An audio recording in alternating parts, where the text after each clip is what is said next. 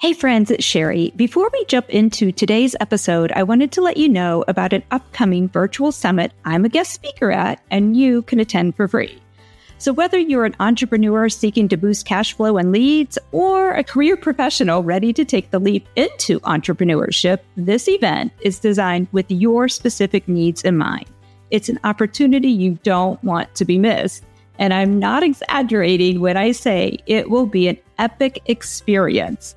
So join me and 15 plus other top female entrepreneur experts for the Rise of the Entrepreneur, Navigating the Entrepreneurial Landscape for Female Professionals 5-Day Summit.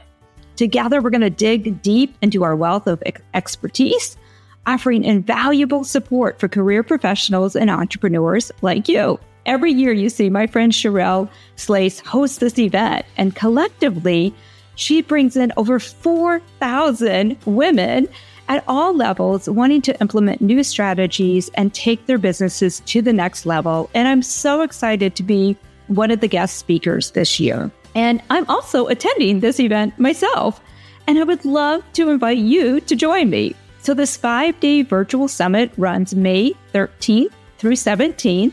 And during that time, you can catch all the replays of the trainings like from Unknown to Unstoppable, Publicity Tactics for Fearless Female Entrepreneurs, or Manage Your Money Like a Boss, or Navigating the Entrepreneurial Landscape for Female Professionals, or this one I'm very interested about, Top 4 Legal Mistakes to Avoid on Your Online Business.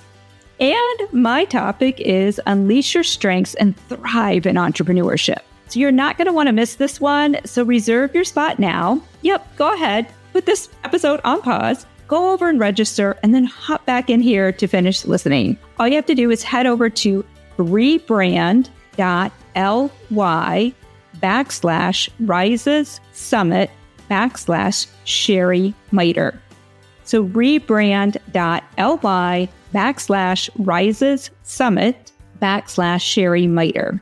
I'm sorry, Rise Summit. There's only one S there. And I will put that link in the show notes for you as well.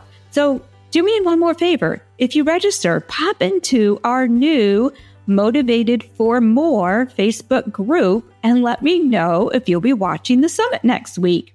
We can compare notes together. All right, my friend. Hope to see you at the summit. And let's get back to today's episode. Welcome back to the Uncharted Entrepreneurs Podcast. I'm your host, Sherry Miter, and we are on day 3 of my 100 days of podcasting. And today we're going to talk about making a decision. Do you deliberate on making decisions? And I'm just titling this, Just Make a Decision. How many times in your life have you said that to yourself or to someone else, that just make a decision? What decisions do you need to make today that you've been putting off? And what would happen if you just made a decision? I don't know. Does anybody else out there struggle with this? I can get myself so much into a tizzy overthinking about something. And it's so weird because sometimes I'm very spontaneous. So there are a lot of times that I can make a super quick decision. And then there's other times that I just get stuck. And I know I just need to make a decision. And I've been overanalyzing all of that recently. But before we jump into all the training for today, I do want to share with you, I finally got my planners. Yay! They both came yesterday. I love them both. And actually now I need to make a decision which one I'm going to go with. I think I'm going to stick with my soul planner, but then use my other one either for something else or I might gift it. But they're both gorgeous and beautiful. And one came with a gorgeous journal I can't wait to dive into. So anyway, just wanted to let you know I did get my planners. Okay, so let's talk about this, just making a decision. And one of the things I've realized recently is because I am a natural maximizer, it's number 2 on my top 5 strengths from the Clifton Strengths. from Gallup. And you guys know I'm obsessed about Clifton Strengths. If you haven't taken that assessment yet, I highly recommend it. It's so insightful. And that is one of the things I do with my clients is we go through their top 5. I actually like to look at the top 10 strengths they have and how they work for the good and for the bad. It truly is like our superpowers.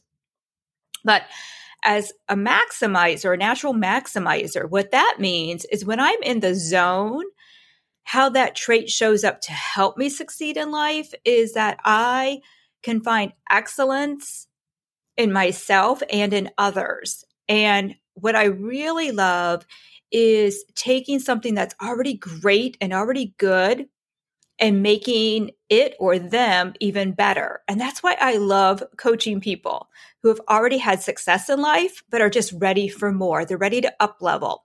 That truly is my sweet spot because of my maximizer.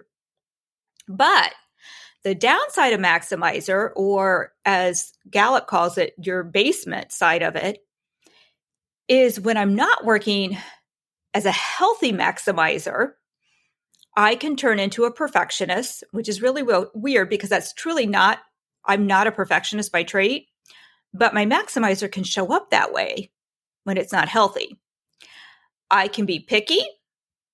I can look at things that are, and think that they're never good enough. And I'm always reworking it or that, or whatever it is.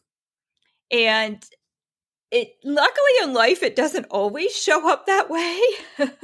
Now, my husband and my kids might disagree on that. And I'm pretty sure probably when they were children, my boys would all say that nothing was ever good enough. And I was always reworking things. I don't know if that's just being a mom or that was my maximizer. But I see those things show up more when I'm trying to make a decision about something. And I just deliberate about it way too much. I don't know. Anybody else relate to that? And I know it. I can recognize it, but I can't. I have to really, really work on just stopping myself and just my dad calls me Cheryl Ann. That was my in trouble name. Cheryl Ann, just make a decision. And I have to self-talk my way into that decision because I recognize that it's that maximizer, the unhealthy maximizer showing up that's keeping me from making the decision. And I see that whether I'm buying a pair of jeans or a special occasion outfit, or recently it's been trying to pick a platform to run my business with. And I think I just want to make sure it's the best decision. And like when I'm shopping, I'm always thinking, but what's at the next store? Would there be a cuter pair of jeans that fit me better, that make my butt look better in the next store? And with this platform, it's like, what's going to be the best one? What's the easiest one to use? What's going to be the easiest one for my clients to use? What's going to grow with my business? All these things I've been thinking about. And it's been driving me crazy. So I finally had to just make the decision. And I did make the decision yesterday. I talked a little bit about that in yesterday's podcast. I am going to go with Kajabi because I hate being in this place of indecisiveness, of just not knowing which way. It freezes you. It makes you stuck. And like I said, I've recognized that now. And I recognize that that's what I'm doing, that I'm just looking for the perfect one. I'm looking to make sure that it's good enough, that there's not something better out there. And I know it's not healthy. And I know it's been keeping me, like I said, stuck in the same place. And there just comes a time that we just have to make a decision, good or bad, right or wrong, because the deliberating is causing the standstill in our lives and in our businesses. And definitely in our businesses, we don't want to stand still, right? So I know once the decision is made, that things will start to align and I can move forward. I've seen that happen. Some of you may remember me sharing this story back in the springtime. I was deliberating whether or not to join a course that was very expensive in my context of life and new in business. It was going to be $2,500. Actually, it ended up being $3,000 because I did a payment plan. And I had already spent this year as a new business owner. I've spent a lot in 2020 on courses and coaches, and I don't regret any of it. Like it's all been, well, there was one that I didn't ever follow through on. That was a waste of $500.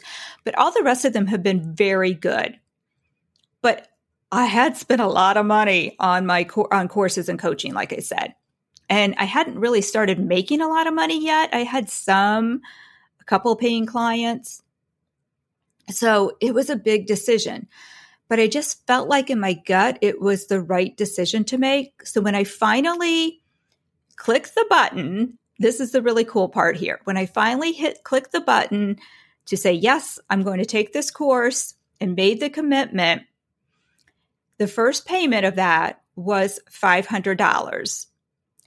Within 24 hours, I had somebody new reach out to me to sign up for a course I was offering. And that course I was promoting was $497. So it was $3 left, which I happen to have $3 in my wallet, less than that first payment on that course. And I wonder if I had not moved forward and made a decision to say yes to my success and my training and my future by saying yes to that course, would I have gained the new client? I don't know. And I've seen that happen in other areas too of my life, that once the decision is made, to me, it's kind of like you're stuck in a cloud. You're stuck in the fog. And, if you're ever driving, I remember a friend of mine one time at a retreat, she did a whole speech on this, but, she talked about how when you're driving through the fog, you can only see just a few feet in front of you. But then you get to that point, you can see a little bit more, and then you can see a little bit more.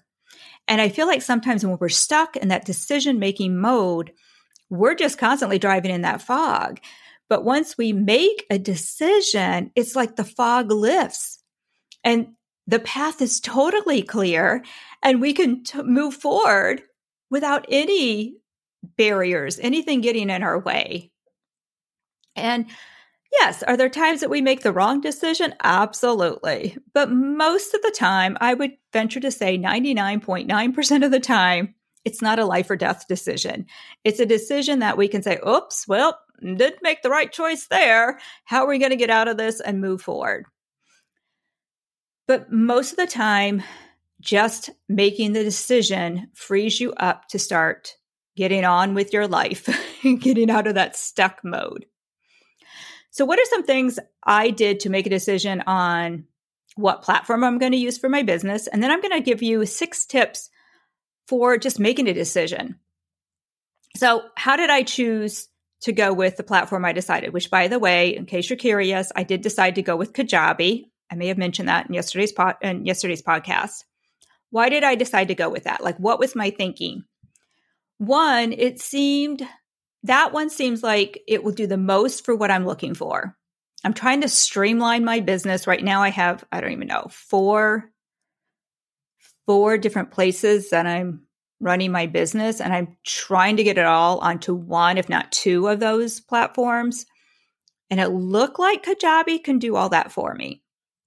Second reason I chose that is it has really good reviews by people I respect, people out there in the influencers, the successful people that I respect use Kajabi. Number 3, it aligns with the quality of person I want to be known for and attract in my business. Kajabi is known as one of the highest platforms out there. It's a little pricier. Yes, you could do it cheaper. But I thought, if I want to attract higher caliber clients, then I can't go with cheap. I have to go with quality. So if I want quality clients, I need to go with quality products. The 4th reason I chose Kajabi is it seems easy to use. That was important to me. And the 5th reason is I know it's going to grow as my business grows. I won't have to switch to another platform, because God help me if I have to make another decision about this again. So those were some of the reasons I decided to just make a decision and go with it. I'll be honest, they're still in the back of my mind, but maybe I should still check out this one, or maybe I didn't give this a chance. Like it's still there. Like those doubts are still there. And I just know I just need to stick with this decision and at least try it for a year. That's what I'm telling myself. If I don't like it, I can try something else next year, but I have to stick with it for a year. Okay, so I wanted to leave you with 6 tips for making a decision.